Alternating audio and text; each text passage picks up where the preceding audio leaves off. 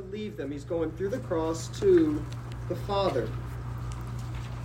And if you were with us a couple weeks ago, we saw how this announcement caused the disciples much trouble. They were filled with distress and trouble because of it. It would have been a devastating announcement to them. All their expectations of the kingdom and all their hopes in Jesus as Messiah and what he would do seemed to be coming to an end. On top of that, they've come to know Jesus and love Jesus and learn from him and look to him and depend on him. And now he's saying he's going away. So what are they going to do without him? And what are they supposed to do without him? And how could this be anything but very bad news? So that's what the disciples are feeling, and so Jesus wants to comfort them. He tells them that they have no need to be troubled by anything that he's telling them. In fact, everything that he's saying, the fact that he's going away from them, it's to their advantage. It is to their good. But how? Well, he's given us a number of reasons for this already. We saw it the past couple weeks in verses 1 through 14. He gave them reasons why his departure is good news for them, but there are still lingering questions. They say, okay, yes, I see, Jesus, that you're going to prepare a place for us. You're going away so that we can be with you in heaven with the Father forever. But what about in the meantime? What are we to do? What about now? What are we to do without your presence? Who's going to help us as you have? How can it actually be better that you are leaving us? And this really is the question that all of us ask, right? This is where we find ourselves in this time between Christ's two comings. He is not here with us physically. So how is that good news? And you've probably asked that question yourself, haven't you? What could be better than the immediate physical presence of Jesus right here and now? I mean, surely it would be better if we had Jesus here physically with us now, wouldn't it? But in this passage we're coming to, Jesus is going to say that that is not true. It's better. His departure would not result in less of his divine presence with his own. It would not result in less of his intimate fellowship and assistance with his disciples. It would result in more to them. Because of his departure, Jesus and the Father and the Spirit will now be present with believers in an even greater way than had Jesus stayed here present on earth. So he makes this point in verses 15 through 26 of this chapter. Look at the handout I gave you in the very back. I gave you a table. Show you how I think this passage unfolds. It unfolds in cycles. Not everybody agrees on that, but as I work through it, I think that's how it's working out. And notice each cycle begins in the same way. Step 1, if you love me, you keep my commandments. It's an identification of true disciples. And each cycle ends in a similar way. The first cycle ends with the Spirit coming to indwell believers. The second cycle ends with Jesus coming to indwell believers. And the third cycle ends with the Father coming to indwell believers. So now in this passage, Jesus is saying that in his departure, the entire triune Godhead is coming to make his home in a believer. That's why it is good news that he departed. As Jesus departs, he does not abandon his disciples, even for a short time. But he departs so that he could be even closer to them, and the entire Godhead would take up residence in them. One of God's central purposes from cover to cover in the Bible is his presence with his people. We see that at the very beginning and we see that at the very end. And everything in between is how God is progressively unfolding this plan of being present with his people. So that's what made the temple such a unique, important thing. It was another step in God's plan to restore his presence with mankind, with his redeemed people. And that experience is going to be finally realized in the new heavens and the new earth of Revelation 21 and 22. Behold, the dwelling place of God is with man. That's how it culminates. That's where everything is moving toward. And the point Jesus is making here is that age of Revelation 21 has already, in some sense, begun now in the present. God's presence has become, for a believer, more intimate and close than it was in the temple in the Old Testament. And it's begun because Jesus has gone to the Father. That's why it's good news. A new stage in God's plan has come. A new advancement in God's plan has taken place in Jesus' return and glorification. But how? Well, that's what we're going to find out in this passage. So as we get started, let me just ask you, do you know this about yourself?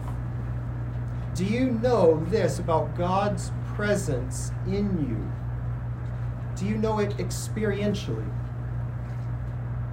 Do you know the astonishing privilege it is to live on this side of the cross?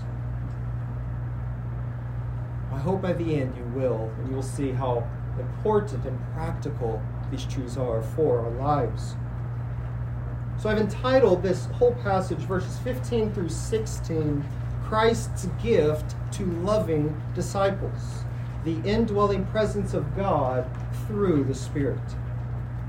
This morning we are only going to cover the first cycle in this really rich passage. It's in verses 15 to 17, which gives us the gift of the Spirit's indwelling presence. The gift of the Spirit's indwelling presence. And verse 15 begins the same way he'll begin each cycle of this passage, with a test.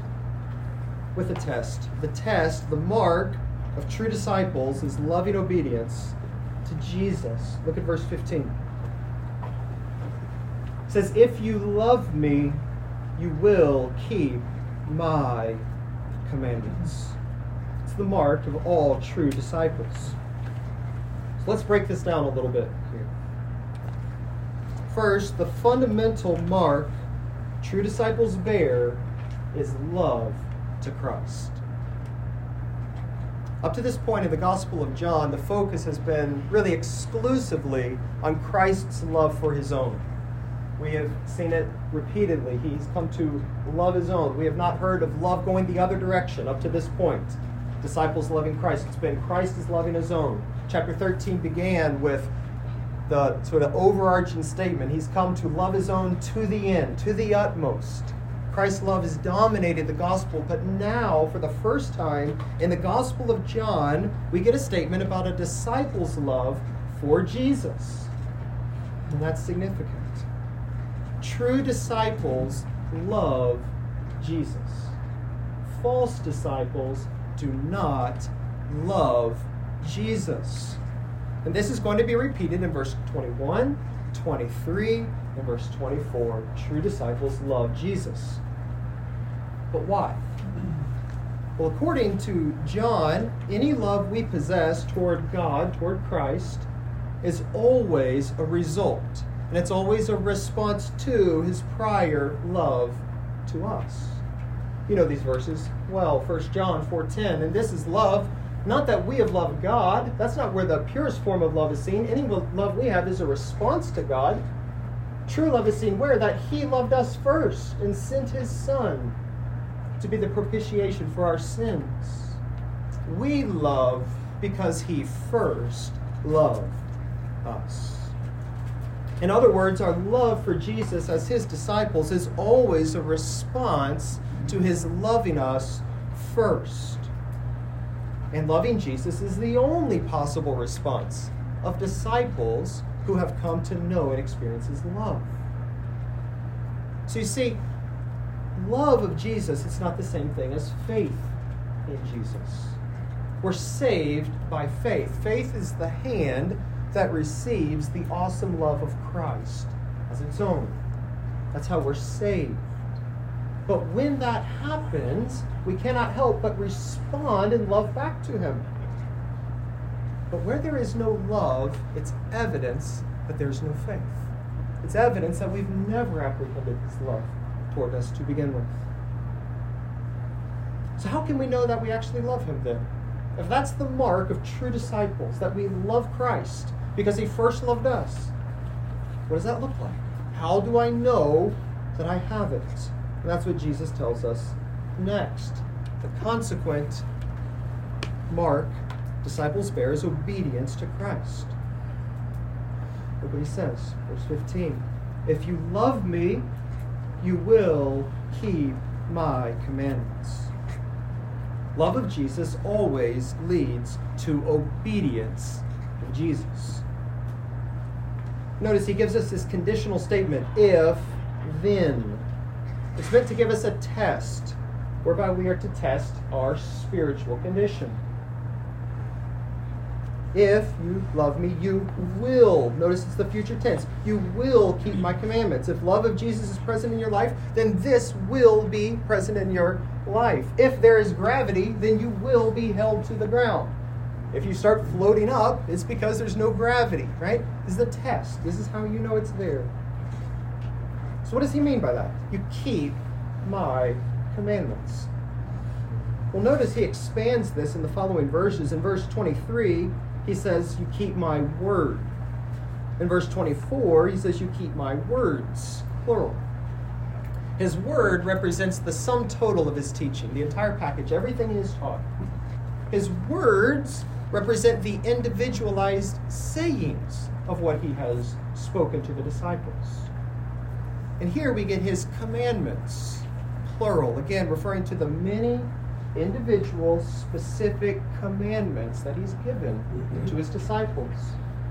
So his teaching in its entirety and his teaching down to the particulars. Okay, that's what he's talking about.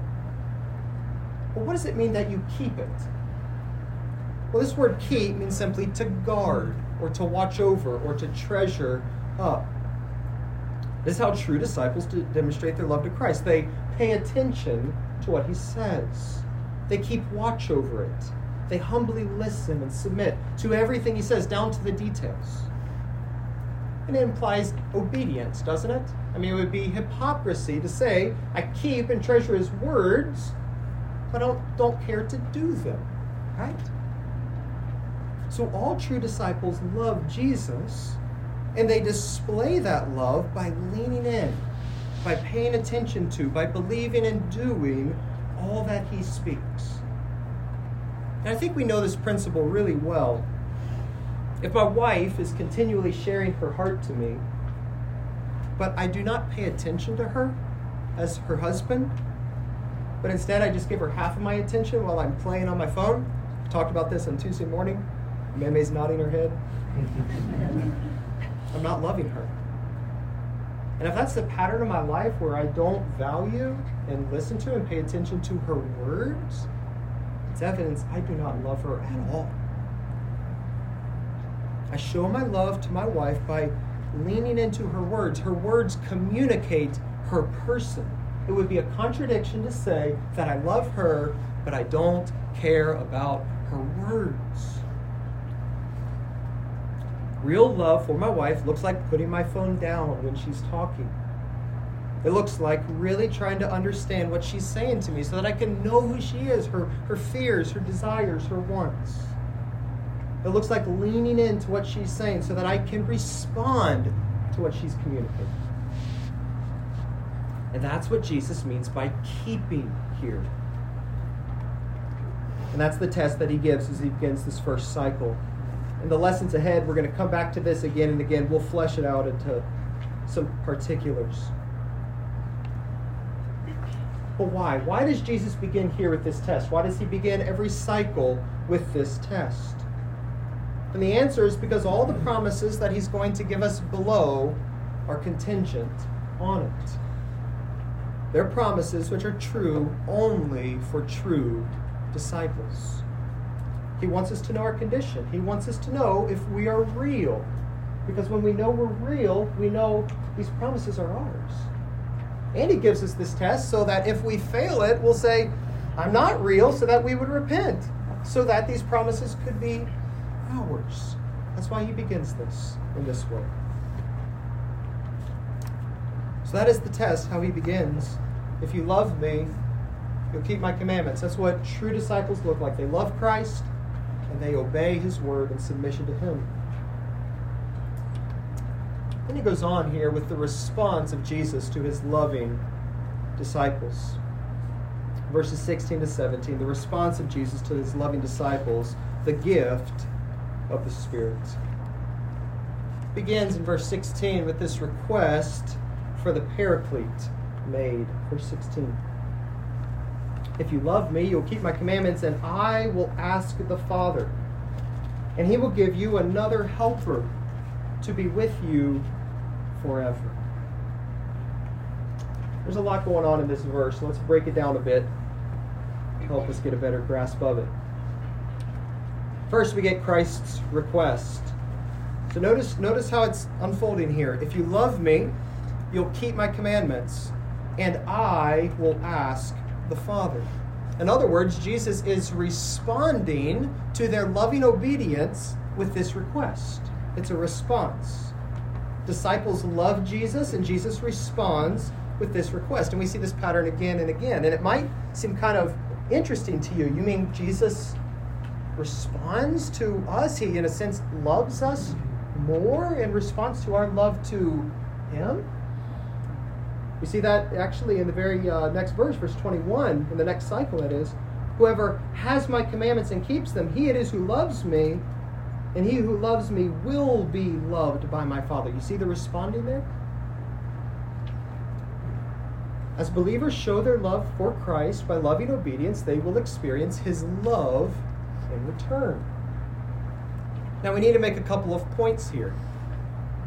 Number one, we need to remember that any love we have for Jesus is the product of what? Of his love to us first, right? So there's a cycle going on here. He loves us, to which we respond by loving him, to which then he responds by doing what? By loving us again. There's a cycle. And I think the point is that's how relationships work. He initiates it with love. Disciples respond with love to him, and he responds with love to them. It's a picture of an intimate, growing, maturing relationship. That's how relationships work. And so the other point we need to make is that believers are not earning this request that Jesus is about to make. Jesus isn't paying up here. Okay, you love me enough, now I'm going to give it to you. It's not what we see. It's in the context of a loving relationship is the point. What he is asking here was bought by the cross alone. We don't earn it. He's responding to their loving obedience by making this request. Which brings us now to the Father's gift. He says, I'll ask the Father, and the Father will give you. He makes a request to the Father on the behalf of his disciples whom he loves. Let me just say this is a one-time request at his glorification. This is not saying that this is going to happen, that you have to love him a little bit in your life and then he's going to make this request for you. That's not what he's saying. Remember the context. He's talking to the 11 disciples and he's about to go to the Father. Okay? At his glorification, he's going to request this. And the request here is specifically for the gift of the Holy Spirit. And we're going to unpack that in just a minute. But why make this request at all? Jesus, why not just send him yourself? Well, in the following chapters, we're going to see that the Spirit is sometimes sent by the Father. And he's sometimes said to be sent by Jesus. So the question is, which is it? Does the Father send Jesus? The Father's in the Spirit? Or does Jesus in the Spirit? And the answer is yes, right? They do, together. They're both involved in the gift of the Spirit. Christ is involved in that he accomplished everything that was needed for the gift of the Spirit in your life. He's involved as he perfectly submits and depends on the Father. And the Father is involved as he always responds to Christ, as he's always after the glory of his Son. And that is what we get here. That's why Christ makes this request. Okay, so we have Christ's request, we have the Father's response and his gift to it. But just what is this request? It's the Paraclete's permanent presence. Notice we have all three members of the Trinity here, don't we? Son, Father, and Spirit. Jesus requests the Father for, look what it says, another helper. The Greek word here is the word parakletos, where we get our word paraclete. The paraclete is a Greek word, simply means an advocate. It was usually used in a legal setting as someone that came alongside somebody in a court. Could also be for any assistant. The word literally means to be called alongside. Somebody who comes alongside another to assist them and to help them in a work. But notice what Jesus says. He says, I'll give you another paraclete, or another helper for his disciples. And when he says that, I think he is implying that as long as he was present on earth with his disciples, he was the paraclete. He was their assistant. He was the one coming alongside them as he taught them, as he comforted them, as he helped them. But now he's leaving. And as he does, he tells them he's going to give them another one in his place to represent him, to carry out his work while he goes. And just what this paraclete will do, we're going to find out in just a couple verses. But here Jesus is just giving the promise. Now look at the rest of the verse. The Spirit will be given such that he will be with you forever. See that? He'll be with you forever, or literally unto the ages. The gift of the Spirit to disciples is permanent. Now I just want to note here that the gift of the Spirit spoken of is something more than regeneration. The disciples here are clearly already regenerate, right? What's the evidence? They love and trust Jesus. You need that before Jesus is going to give you the Spirit, right?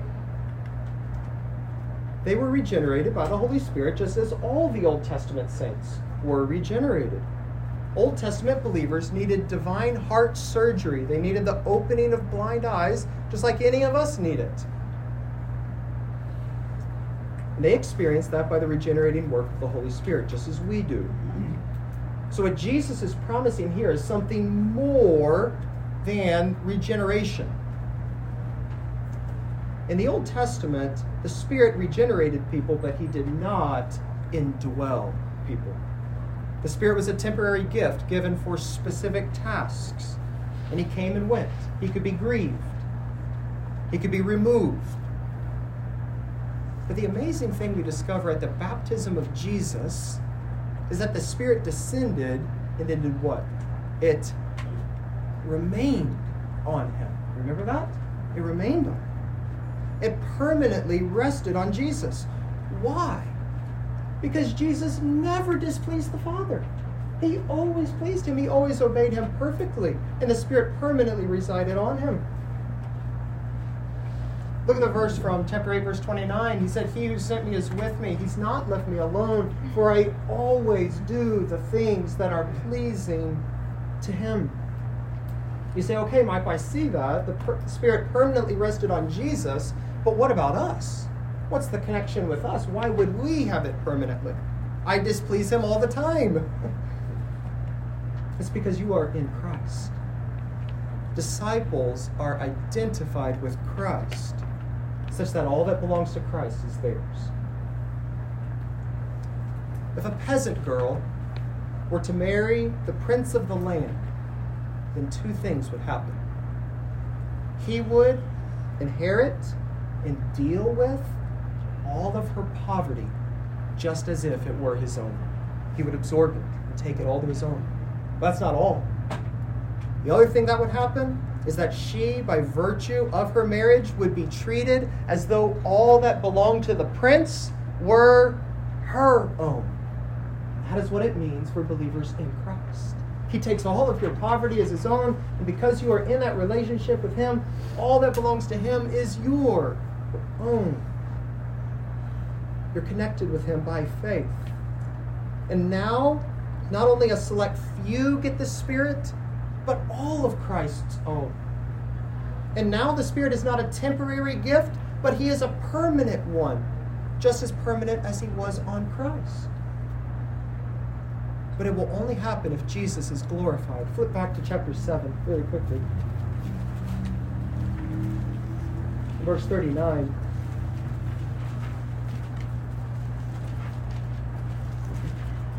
Chapter 7, verse 39, Jesus said this about the Spirit, whom those who believe in him were to receive. For as yet the Spirit had not been given. That's what we're talking about. Yes, he was at work in the Old Testament, but he had not been given in this way. Why? Because Jesus was not yet glorified in the Father's presence, having accomplished the cross and all the work. But when he does, your redemption is accomplished, and he sends the Spirit to be permanently yours. You say, okay, Michael, I see that.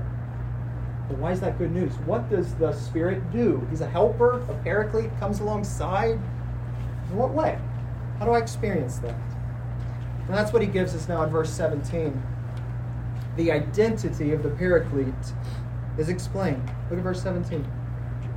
Even the Spirit of truth, whom the world cannot receive because it neither sees him nor knows him. You see him, for he dwells with you and will be in you. Jesus calls him the Spirit of truth. The Spirit of truth. Obviously referring to the Holy Spirit. What does that mean? He's the Spirit of truth. I think it means he's the Spirit who's come in service to the truth.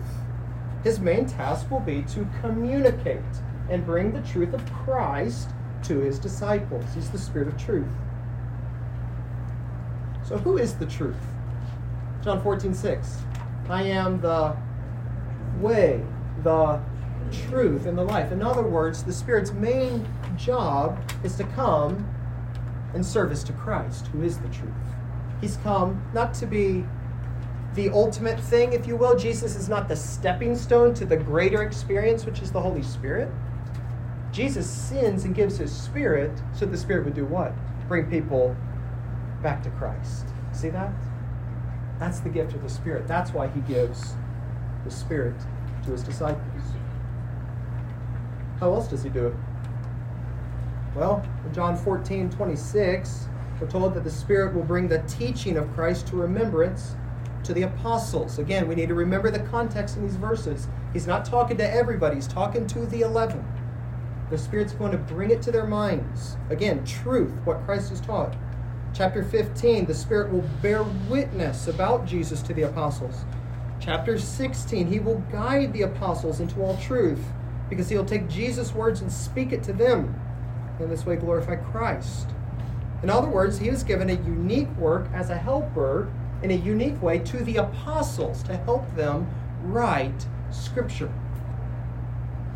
But while the apostles received him in a special way as a paraclete to help them do this, every one of us has also received him as a paraclete. But it's not so that we could write Scripture. It's not so that we could have the words of Christ communicated directly to us by the Spirit. No, we experience it in a different way. We experience it as the Spirit brings us to faith and matures us in our faith in the writings of the apostles and through their writings to Jesus himself. So look at this verse from 1 John. Apostle John is speaking. Speaking of the apostolic writers, the apostles, we are from God. Whoever knows God listens to us, to John. Whoever is not from God does not listen to us. By this we know, look at that, the same title, the Spirit of Truth. How does the Spirit of Truth work in your life? It's by bringing you to and nourishing you in the teachings of the apostles, the Gospel of John, and all the other writings of the New Testament. In other words, one of the primary ways the gift of the indwelling Spirit is experienced in your life and how he brings Christ to dwell in your hearts now is through the written word. We're going to get more of that in the weeks to come. What's next? Not only is he the Spirit of truth, but the world is ignorant of him. It says, even the Spirit of truth, whom the world cannot receive because it neither sees him nor does it know him. The him here clearly refers to the Holy Spirit. In Greek, it's absolutely clear. It's not talking about the Father or the Son. They don't see the Spirit, and they can't receive the Spirit. They don't know him. The world is this God-rejecting, rebellious system of man, and Jesus says that they're blind to the Spirit. That's why they can't receive him. You say, okay, well, how are they supposed to see the Spirit? He's invisible, isn't he? So how can the world be blamed for that? I think the answer is actually pretty simple. Those who saw Christ and knew him in his ministry as he really was, they saw and knew the Holy Spirit, who was resting on Christ, who was working through Christ. We saw this last week. Jesus says that I am the image of the Father. If you know me, you know the Father, and you've seen the Father. But the world who was blind to Christ didn't know or see the Father. And it's the same thing with the Spirit. The world didn't see the Spirit. They didn't know the Spirit because they didn't know Christ as he really was, as the Messiah in his ministry. And that's why they can't receive him. They don't know Christ as he really is. And that brings us to our final statement here. Disciples do know him. They do know the Spirit. And the Spirit will indwell them. Look at the rest of the verse. But you know him, for he dwells with you, and he will be in you. The apostles, and by implication all of Christ's disciples, do know the Spirit. Well, how? Well, it's because he dwells with you. ESV says dwells. It's literally he remains with you. He continues with you. Well, how did he continue with them? Think in the same way that we just said. He remained with them as he remained on Christ in his ministry. They saw him. They saw him at work. They saw and heard his words through Christ. The Spirit had remained with the 11 all through Jesus' ministry. That's how they know the Spirit. And that's why they can receive him. They already have a relationship with him through Jesus. And because all that is true, Jesus now turns their focus to his glorification. And he says the Spirit that's been with them this whole time will now be in them in a new way. That's Jesus' gift to his disciples. This is why he can tell them he's not abandoning them. That's why it's to their advantage that he goes away. Because as he does, he will give to each of them the Holy Spirit, which has remained on him for his whole ministry to now permanently indwell them and to do the work that we just listed out. The communication of truth, maturing you, filling Christ in your heart through truth. Spirit would be the gift of a paraclete to represent Jesus while he's away. He comes alongside the apostles to help them write Scripture, and he comes alongside each one of you and fills you. And he does that through the Word. So, the presence of God, which once filled the temple by the Holy Spirit, has come to take up residence in your heart. Know that about yourself. That's astonishing. That's not all. Next week, we're going to find out that the entire triune Godhead has come to take up residence in your life.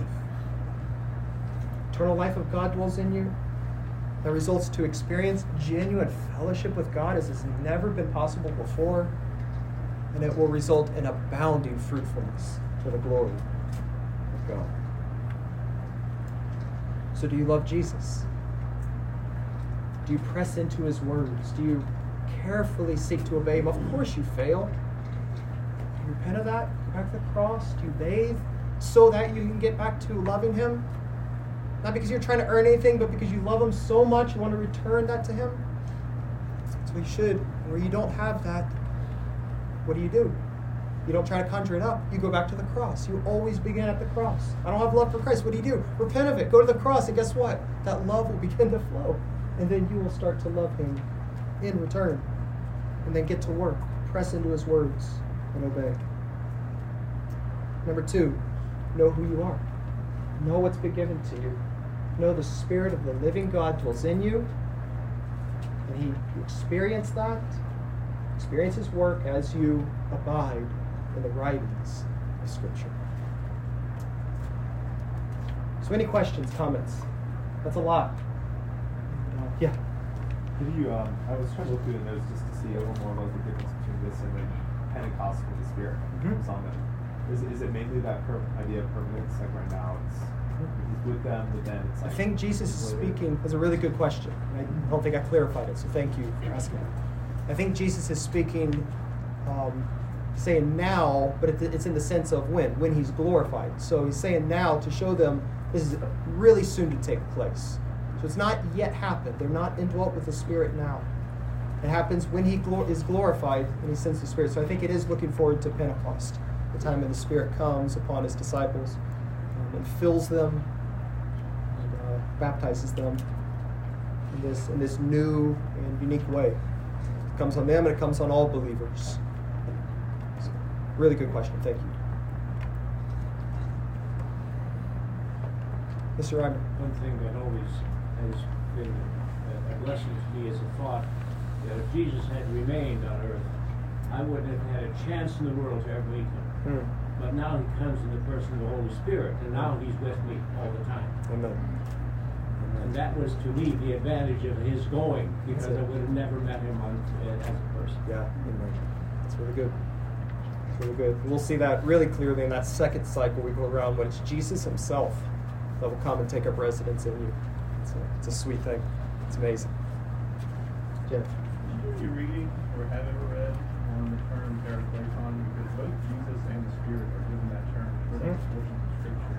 But does that necessarily mean the roles change with this idea of the advocate between the Spirit and Jesus? Or is there just a Trinitarian nature to the idea of the Paraclete? Yeah.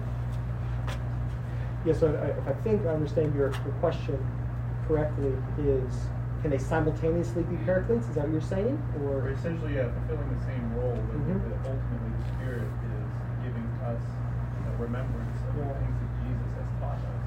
Are they really fulfilling different roles in that way, or is it the same? Yeah, I say they're carrying out. So I'd say that the term Paraclete is a broad word. We don't want to press it too specifically. It simply means he's coming alongside for assistance. Jesus did that in his earthly ministry. The Spirit does that on earth, right? It's interesting, this word comes up one more time in John's writings in 1 John chapter 2. If anyone sins, we have what? An advocate with the Father, a parakletos. Same word. There, that legal advocate really stands out. He appeals for you on behalf of the Father with his own blood, Jesus Christ the righteous. So I'd say they're both simultaneously still parakletes. Jesus obviously has a unique role in heaven. The Spirit's carrying it out on earth. If that makes sense, but does that answer? Yeah. Question. Good. Good question. Questions, comments? All right. Heavenly Father, we give thanks to you. God, how great you are. How small is our vision of you. How our priorities are so easily out of line. We think the most important things are things that you don't tell us are the most important things, and things you tell us are the most important things that we don't really consider it naturally. Reorient our priorities, Lord. Help us to know the amazing reality it is to be a believer in Christ. You dwell in us. And oh Lord, that we would experience that. Grow in holiness, fellowship with you, enjoy in your presence, and we do that not in some mystical way, but through your word. As we know you and love you and trust you, and in a real sense, you're right with us to the end of the ages.